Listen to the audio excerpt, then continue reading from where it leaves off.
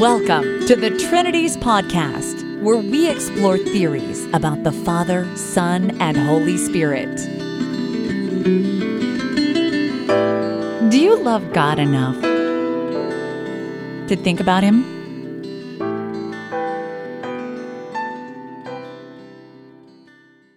Episode 110, Dr. Keith Ward on Christ and the Cosmos, Part 2. Since 2009, Dr. Keith Ward has been a professorial research fellow at Heathrow College in London. Prior to this, he held posts in philosophy, theology, or religious studies at Gresham College, the University of Oxford, the University of London, Cambridge University, the University of St. Andrews, and the University of Glasgow. He's the author of more than 40 books, which include The Case for Religion, Concepts of God, Is Religion Dangerous?, The Evidence for God, In Defense of the Soul, Rethinking Christianity, Divine Action, What the Bible Really Teaches, The Philosopher and the Gospels, Comparative Theology in 5 volumes, God, Autonomy, and Morality, and God, A Guide for the Perplexed. But he's here with us today to discuss his 2015 book called Christ and the Cosmos, a reformulation of Trinitarian doctrine, which he describes as a sort of concluding overview of my own theological thought. Dr. Ward, welcome back to the Trinities Podcast. Hi, Dave. Thanks very much. Dr. Ward, a number of recent theologians and even some popular Christian authors and speakers have expounded a vision of the Trinity as a loving community of equally divine selves who perfectly love one another. Do you think this is a correct understanding of the Trinity? No, I don't. It's very emotionally moving, and it's quite inspiring, really, to think of God as a sort of loving community. But lots of things wrong with it, I'm afraid. And the worst one is it's just not monotheistic anymore. I mean, Jesus said, quoting the Old Testament, of course, the Lord is one. The Lord your God is one Lord. And I think you have to stress the unity of God. And once you start talking about God as 3 persons loving each other, you've lost that sense of monotheism. I want to defend monotheism as the central Christian belief. Unlike Jürgen Moltmann, whom I love, of course, but he actually says, Jürgen Moltmann says that monotheism is anti-Christian. I think that's totally ridiculous, Jürgen. Sorry about that. I think monotheism, it has to be the Christian belief. We do not believe in 3 gods. So that's our central thought. There's many aspects of your book in which you're attacking what has been called social Trinitarianism. Yeah. And one is just the view that there are 3 persons in the sense of thinking beings or 3 selves. Could you say a little bit about how you interpret the, quote, persons in Trinitarian tradition? Right. Well, I think this is an example of how words have changed their meaning a lot. The word, when the Trinity was described, and still is described, as 3 persons in one substance, that word persons did not mean in either Greek or Latin, prosopon in Greek and persona in Latin, did not mean an individual human thinking being. It was a technical term, so it didn't have a precise meaning, but everybody knows that the word was taken from, etymologically, from the mask that actors wore in Greek dramas. The word in Greek, hypostasis, is more true to what it was getting at. It's one sort of thing, right? So there's a misleading aspect of using the word person. Perhaps I could put it simply like this. In Greek and Latin, in the early centuries of Christianity, the word person did not mean, absolutely not mean, an individual human thinking being, or even an individual thinking being of any sort. And I think most early theologians were very concerned to say there is only one mind and will in God. I think that's the mainstream Christian belief. There is only one mind and will in God.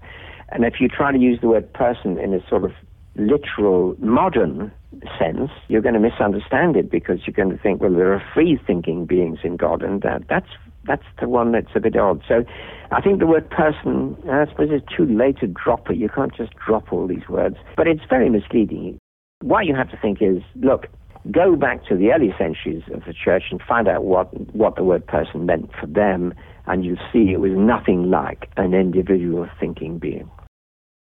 I know that a major concern of many social Trinitarians, beyond whatever was originally meant by the term we translate as person, a major concern is that as they look at it in the New Testament, there seems to be a kind of friendship between the Father and the Son. They want Father and Son then to be selves so that they can genuinely have an interpersonal relationship.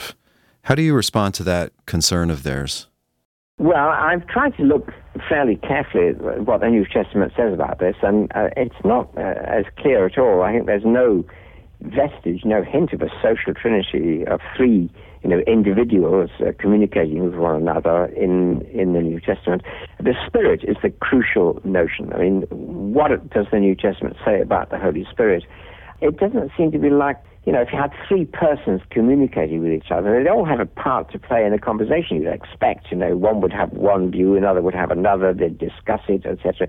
The Holy Spirit doesn't discuss anything with anybody. The Holy Spirit is sent by Jesus or by the Father, and the Holy Spirit does what the Holy Spirit is told. So if you look in the New Testament, so the Spirit is not regarded as a person, really. It's more regarded as a force or a power or a sort of presence. But it doesn't sound as though it's an individual with its own ideas and so on. It is a power sent by Jesus. And it's the same if you think about the relationship between the Son and the Father. I mean, Jesus says again and again in John's Gospels, particularly, Jesus says, "I speak what I hear. I don't speak of my own accord, but I speak what the Father says in me." Really, so it's as though Jesus is functioning as a sort of medium of the will of God. So it's mysterious, and I mean, the New Testament certainly talks about the Father. There's no doubt about that. It talks about Jesus as the Son. There's no doubt about that, and it talks about the Spirit.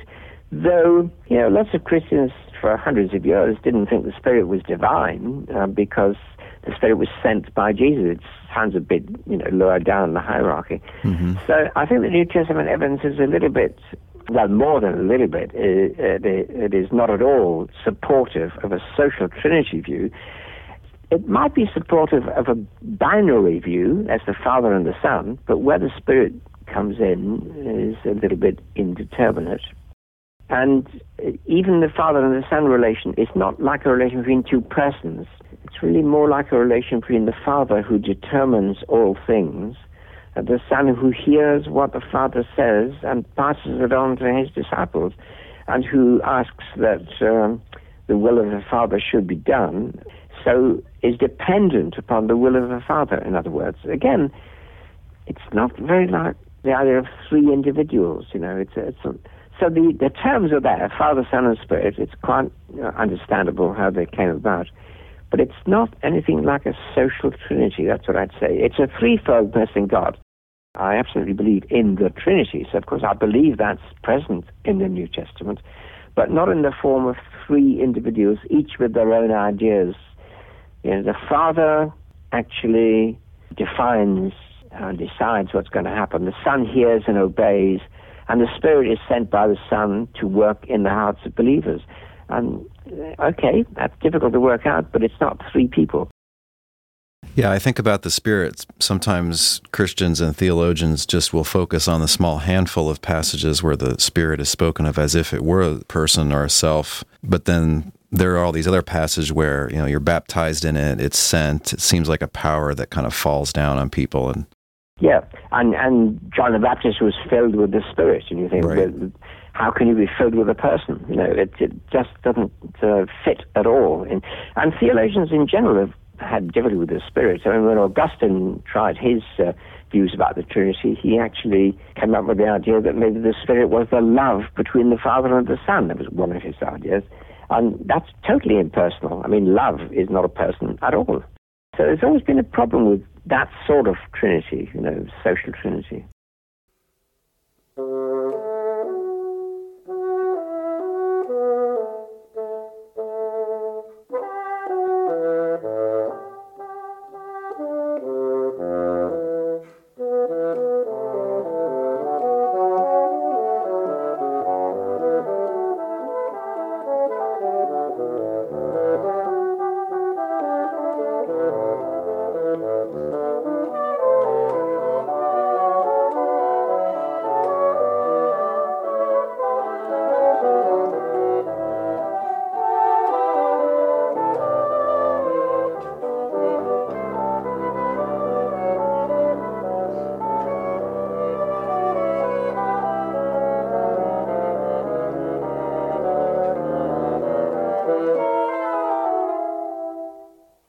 Now, at a couple of points in your book, it seemed to me that you were arguing that there is a personal relationship between God and Jesus, but not an interpersonal relationship between the Father and Son.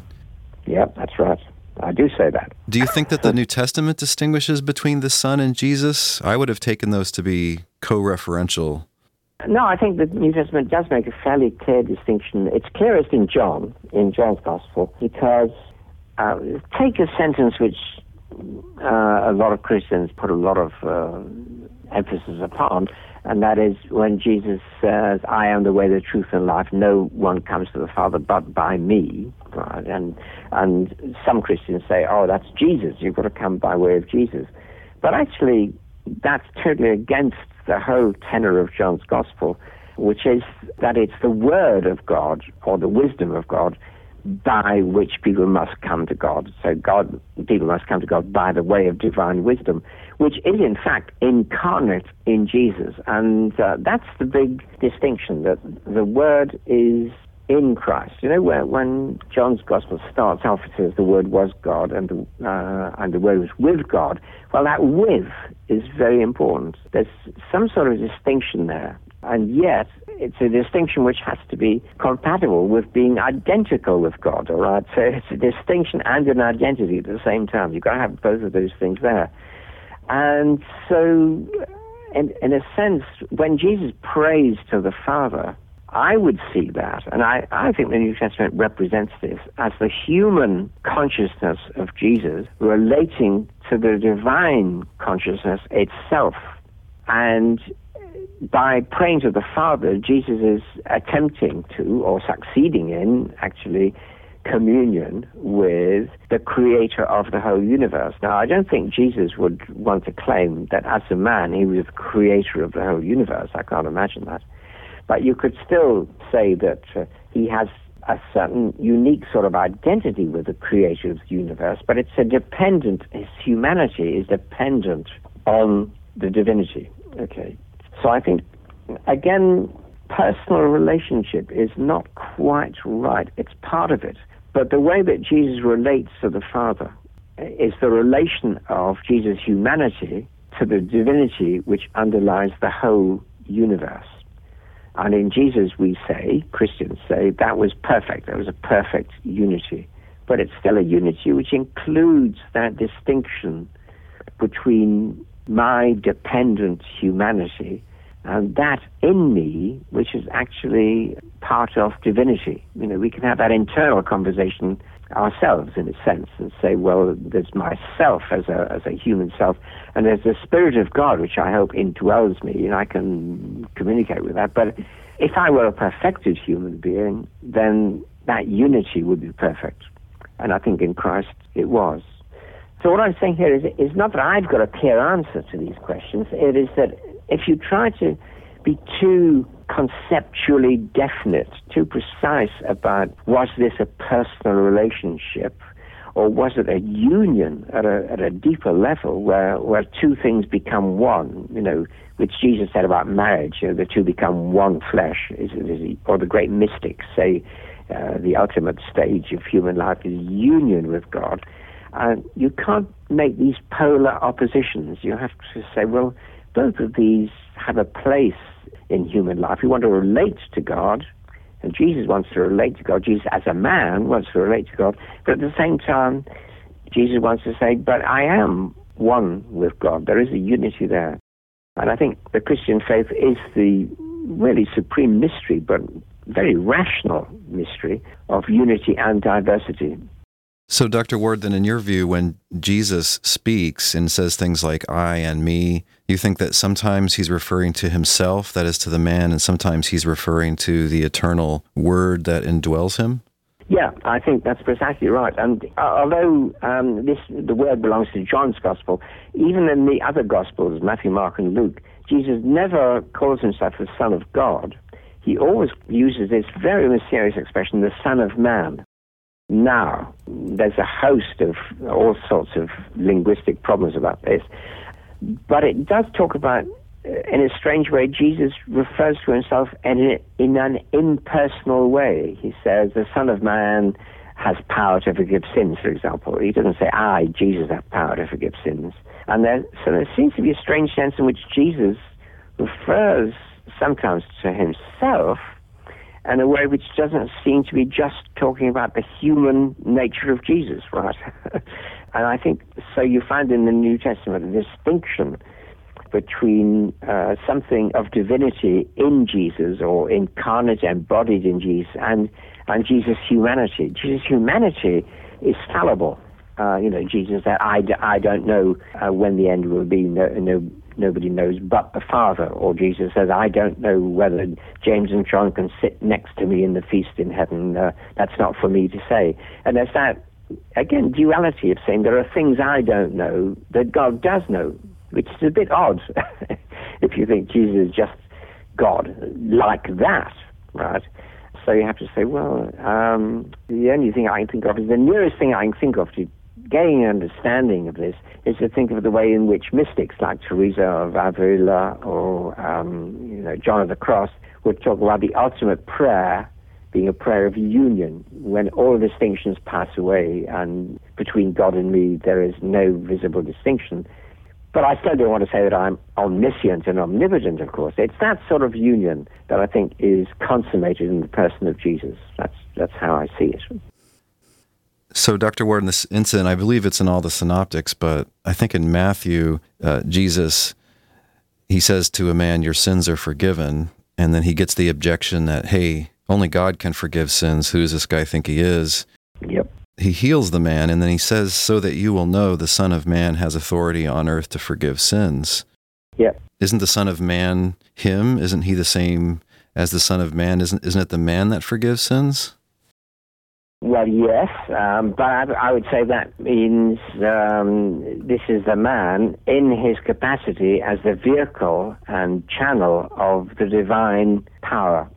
So, one original context, this is very controversial, I think, but everything in this area is controversial. Let nobody think there is one clear, true answer to this. There's a lot of possible argument. But the phrase Son of Man is most obviously used in the book of Daniel, where it talks about the terrifying militaristic powers of the world, which are symbolized as great beasts arising out of the ocean. And then it says these beasts will rule the earth, but after them there will be one like the Son of Man who appears, and his reign will be everlasting. Okay, and I think a lot of commentators take this to mean the Son of Man is a symbolic figure for the reign of peace and justice in the world, for the kingdom of God, in fact, or for the one who brings about the kingdom of God. So I think when Jesus used the phrase the Son of Man, I don't know, do I? But my view would be that when Jesus uses the phrase the Son of Man, he's talking about himself as the liberator to bring in the kingdom of God, and as the chosen, the Messiah, the chosen one, the one who is elected by God to bring in the kingdom. It's in that capacity that he forgives sins. So it's not something that anybody could do. It has to be somebody who has a specific vocation of being the Messiah. So I would say when he says the Son of Man, when Jesus says the Son of Man has power on earth to forgive sins, he's saying that I, a human being indeed, am nevertheless appointed by God to bring in the kingdom of God and make it present by my healing activity among you. And so it's a reference to his function or role, and not just his personality. So it's the man that forgives, not just the word or the logos. It's the man because he is commissioned and indwelt. That's right. It's because he is commissioned. I would never want to be taken as denying that Jesus is actually identifiable with the Word of God, with the Logos, and with that eternal aspect of the wisdom of God. I do affirm that identity. My only question is, what on earth could it mean in terms of modern philosophical thought? When you say identity, though, you mean that they are closely associated? Not that they're numerically one? Closely associated. Well, because it seems to me that you think different things are true of the man than are true of the word, so you must not think that they're identical in the logical sense. If by identity in the logical sense, you mean that whatever you say about A, you have to say about B as well for them to be identical, that I'm not using identity in that sense. Yeah. But I don't accept that sense anyway, but that's another issue probably. But I think identity is a much broader thing. Just to give one simple example, which I am identical with a certain little baby which lived, many, many years ago, and that's certainly identity, but I wouldn't say the same things about that baby and about me. I just say that is me. So I think that's just one example, but there are many senses of identity which are a bit looser than that very strict logical sense of identity, and it's in one of those that Jesus is identical with God, right? If that makes any sense. Well, most philosophers, I think, would say that you are the same person as that baby. Yeah. That is literally numerically the same as you. It's just that this is consistent with change across time. Yeah. But then I think a lot of times when you say identity in the book, you have in mind qualitative sameness to some degree. Yes. Which, of course, there are infinite degrees of qualitative similarity, whereas numerical similarity seems to be an all or nothing kind of idea. Yeah, I don't think it is. I think that's an unduly restrictive idea. I mean, I can understand there being such a notion of identity, but I don't think it's one that's very useful in philosophy generally. I think it's actually quite misleading. Has been put to misleading uses by various people. And I think you have to be much more flexible about the very different ways in which we use something like identity. So, like a lot of logic, it's a neat, precise device, but it's not much use in asking lots of questions that we might ordinarily want to ask, like, are you the same person who committed this crime 20 years ago? When you wouldn't be concerned about a strict logical sense. That's not your concern. There are other things that are your concern, and they'd be very difficult to work out, but it will be identity you'll be thinking about. I mean, that's, as you know, that's a terribly contested question in philosophy, but I want a more fluid, organic, pluralistic sense of identity. And I'd be happy to go along with a lot of early Christian theologians who said the identity of Jesus and God the Father is unique, ineffable, and mysterious. And I'd say, okay, I'll go along with that. There's a unique kind of unity of some sort there. Yes, in the sense in which people in the great mystical traditions of the Christian church have said, in the deepest levels of prayer, you lose your sense of separateness and feel an intense identity with God. That's a proper use of the word identity, but you're not thinking about exact logical descriptions. In fact, this sense of identity might be beyond any linguistic description you could possibly think of. I'm a romantic in the end.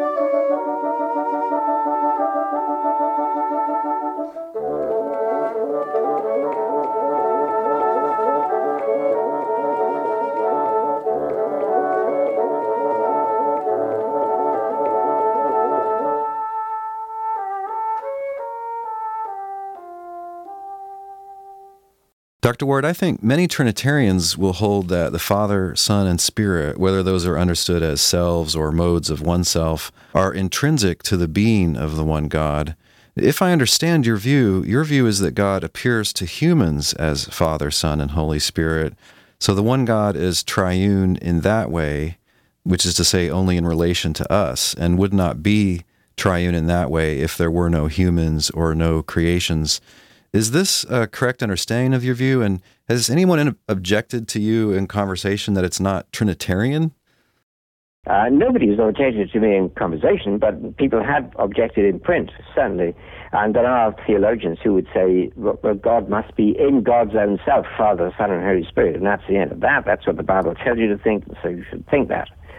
I think that is totally wrong and totally misleading. It's perfectly clear to me that fathers have to be genetic males who are capable of generating offspring, and that in a culture, wouldn't be on the earth, of course, but an imagined culture, perhaps a real culture on some other planet, in some other galaxy, there wouldn't be any sexually active Y chromosome-bearing animals, and so the word father wouldn't make sense at all. Some missionaries have had a problem with translating "feed my sheep" into language that Inuit in the Arctic or Antarctic could understand, and they tried "feed my penguins," but it didn't really have the same effect. And it's the same thing with the word father. I mean, if you had a culture where there weren't any sexually active beings of two sexes, the word simply wouldn't make sense. So I think you have to think outside the box a bit and think, well, isn't the word father very human-centered? It's only understandable by animals who sexually reproduce. It's the same with the word son, obviously. And the word spirit, which means breath, associated with the word breath, could only be understood by beings which actually inhale and exhale and live in that way. So these terms are earth-bound. Now, I think they're correct for earth-bound creatures. They're things we can understand. But you only need an understanding of language and where you get your words from to realize that words only make sense in cultures which have the features that enable them to understand what you're talking about. So I think Father, Son, and Holy Spirit are too earthbound to sexually active animal beings who breathe oxygen to be applicable to a God who must be capable of being understood in cultures very different from that. So I expect that God will be Trinitarian without being Father, Son, or Holy Spirit all over the universe. Would it be fair to say that in your view, the Father, Son, and the Holy Spirit are a phenomenal Trinity in the Kantian sense? Well, it's only the words we use could only make sense in our sort of life, our form of life. And there might be very different forms of life. Now, let's see. I would say this, there must be something analogous to Father, Son, and Holy Spirit in any culture which understands God. I'm really interested in thinking, supposing we got to the stars, just pretend we get to the stars, would we conduct a Christian mission on the stars? Would we send missionaries to Alpha Centauri? And I think that's a very interesting question. And, well, I think we know good if they weren't animals, but some other sort of being, we can hardly imagine now. It'd be no good to talk about Father, Son, and Holy Spirit, but I think we still could talk about a threefold God. So you can put that in that form, if you like. What in a universe which, let's suppose, has millions of different life forms, very different in kind from each other, would we still be able to talk about a threefold God? And I think we would, and that's why I think Father, Son, and Holy Spirit aren't the only ways to talk about a threefold God. There's at one point in your book where it sounded to me like you actually have three trinities, and the Father, Son, and Spirit are the kind of outermost layer. Okay. On page 256, you say, quote, "This economic trinity, the trinity of Father, Son, and Spirit that we humans experience is rooted in a threefoldness of subjectivity, creativity, and unitive love, which is not strictly identical with the Trinity as it is expressed in the human world. That, in turn, is rooted in a deeper, immanent threefoldness of primal origin, expressed thought, and beatific love," end quote. Yep, that's right. One could say that your view is Trinitarian, but actually, I'm not sure if this is right. There is an intrinsic threefoldness in God, but it's not the Trinity that's normally talked about. It's a different triad. Well, that triad, there are three shells, if you like, of the Trinity. Yeah, that's right. But I'm not just inventing that off the top of my head. These are things which have been said by theologians like St. Augustine, for example, who tried to distinguish between the Trinity in itself, the immanent Trinity, what God is like in God's self, and the economic Trinity, how God appears to us. And Augustine tried to make that distinction, and many theologians have tried to make that distinction. And that's the sort of thing I'm doing. I mean, it is rooted, I don't make a big thing of this, but it is rooted in ancient Christian theological thought. But you're right, I do. See, when we talk about the Trinity, we have to be conscious that we're using language. And this is the source of such a lot of theological problems. I think the worst thing Christians can do is to think that by using certain words or phrases, they have solved the problem once and for all. Whereas, like philosophy, theology has to be perpetually reformulating its very approach to the problems and the questions and what you are able to say. So language enables you to think, but it also limits the ways in which you can think. So those threefold things about God in God's self, God in relation to the universe at large, and God in relation to this planet, which is what those threefold things are talking about, there are really remarks about what language, what concepts might be appropriate for thinking about God in a more than simply earthly context, in a cosmic context, and then beyond that, in a context perhaps beyond any creation. It may be impossible to think of words. We may have passed the limits of language, but there are attempts. And I would want to say this. In the end, theology is a series of very inadequate attempts to express things, to show that Christian faith is rational and explicable, but still we can't comprehend, we can't fully understand all the details of it because our language is so intrinsically limiting. I mean, just imagine somebody from the year 1500 trying to understand an explanation of quantum mechanics. They wouldn't have the concepts to enable them to understand it, but they might be able to think of some sorts of expansion of their concepts. So that's what I have in mind, that theology in this new vision of the universe as a huge 14 billion euro expanding universe of 1,000 million stars and 1,000 million galaxies beyond that. In that new vision of the universe, you have to do something to extend your imaginative vision. So you have to try and think of different sorts of concepts. And that's, I think, the theologian's task in the world today.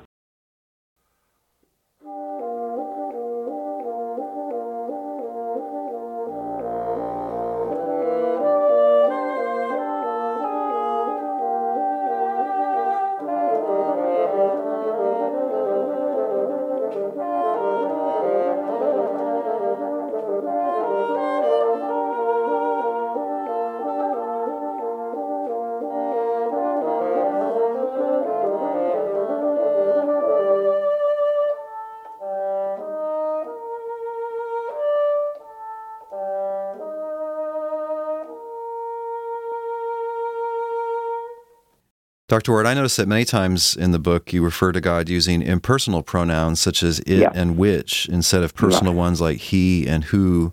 Yeah. Why do you do that? Why do I do that? Well, probably because I'm inconsistent.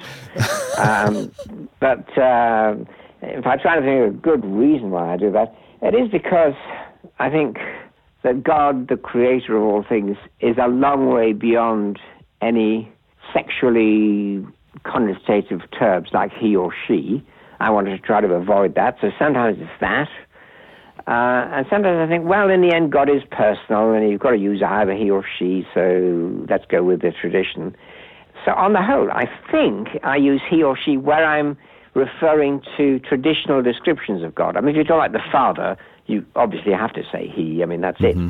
And where I'm trying to think more broadly, outside that concept of talking about fathers and sons, I try to use a non-gendered term. But, I'm of the age where I've gone through this age of being challenged on gender-specific terms.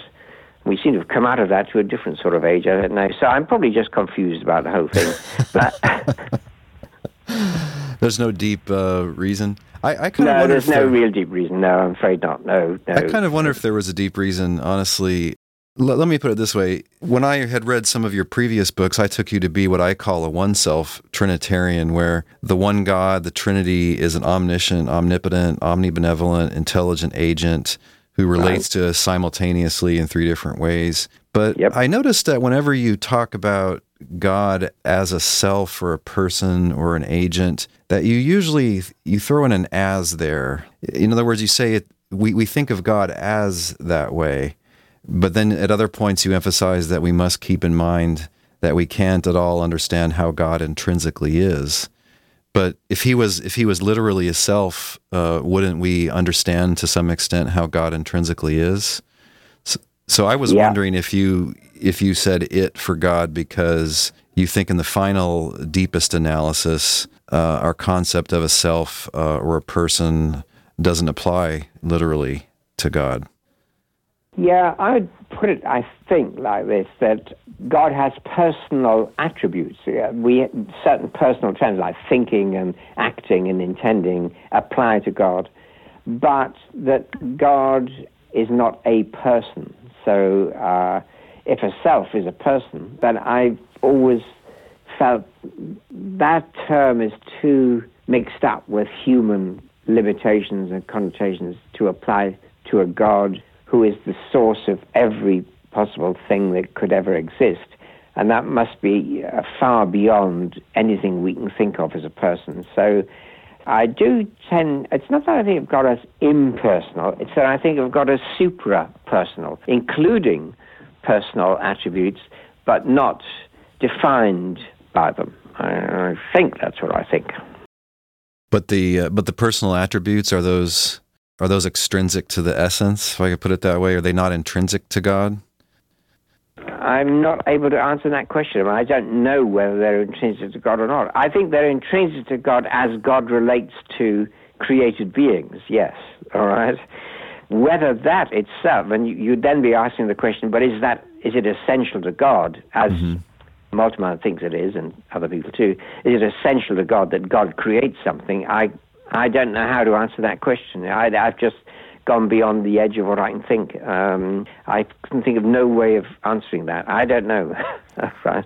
So it's an ultimate agnosticism about what God has to do or may not do, but a strong belief that, well, given the way things are and the sort of world there is, then we have to talk about God in personal terms. So when you say God is personal as God relates to us, so from our perspective, it seems for all the world like God is a personal being, but that leaves it as an open question whether or not God intrinsically is personal. Is that a way to put it? Yes, I think that's a good way to put it, yeah. Dr. Ward, I was reading chapters 37, 38 of your book, and it seems to me that you're reasoning like this, that if the one God is the Trinity, and the Father, of course, is not the Trinity, then the Father is not the one God. At least I saw that reasoning behind what you were saying there. Yeah. What do you do with passages in the New Testament which seem to assume the numerical sameness of the one God with the one that Jesus calls Father? So, for instance, John chapter 20, the risen Jesus tells Mary, I'm ascending to my Father and your Father, to my God and your God. And so he's talking about the same being twice, right? It's not... Yeah. He's not going back to two different beings. No. Or 1 Corinthians 8, for us there's one God, comma, the Father. You don't identify the two strictly. Well, no. I think many theologians have thought that the New Testament sometimes refers to God alone, or the Father alone, as God, and where God is used on its own, they say it only means the Father. Right. I think that's true in a qualified sense. In the following sense, there's a quotation from Gregory of Nyssa, which I rather like, which that the Father originates all things, and the Son executes all things, and the Spirit completes all things. Right? It's a little phrase. So I think you might think of God the Father as the source of all things, who originates all things, and in that sense, you could say, you could just refer to that as God, full stop. But you still have missed something out if you did that. So it's a way you can speak, and it would be intelligible that that's God. But as a matter of fact, God is never without the expression of God's thought, which is the eternal Word, and the creative energy which is capable of bringing about a universe, which is the Spirit. Those things always exist. So I think calling the Father alone God is a permissible way of speaking. And of course, non-Trinitarians would do something like that anyway. So you have to say, but they're not totally wrong. But it's understandable. People could use that. Even Jesus might use that to Mary Magdalene, for example. But it's not a fully adequate understanding of what God is. Dr. Ward, thanks for talking with us. Okay. Well, it's been a hard questioning, but a very fair one, and I've been very pleased to explore it with you. Thanks.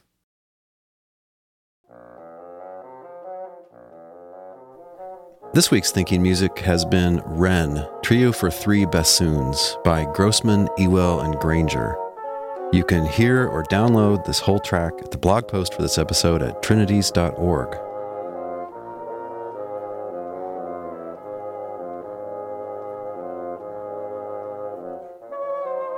Do you enjoy listening to the Trinities podcast?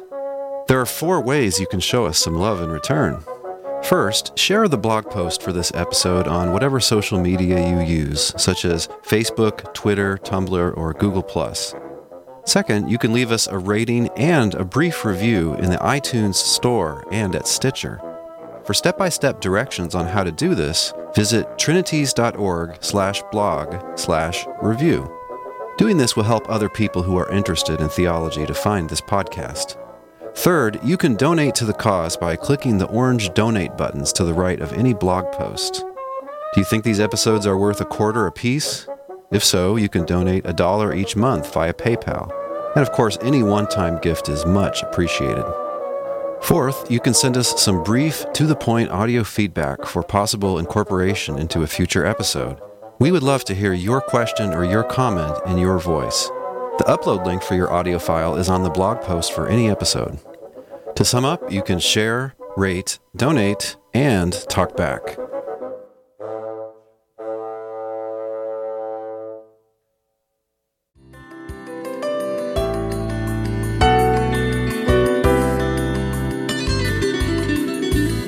Thanks for listening.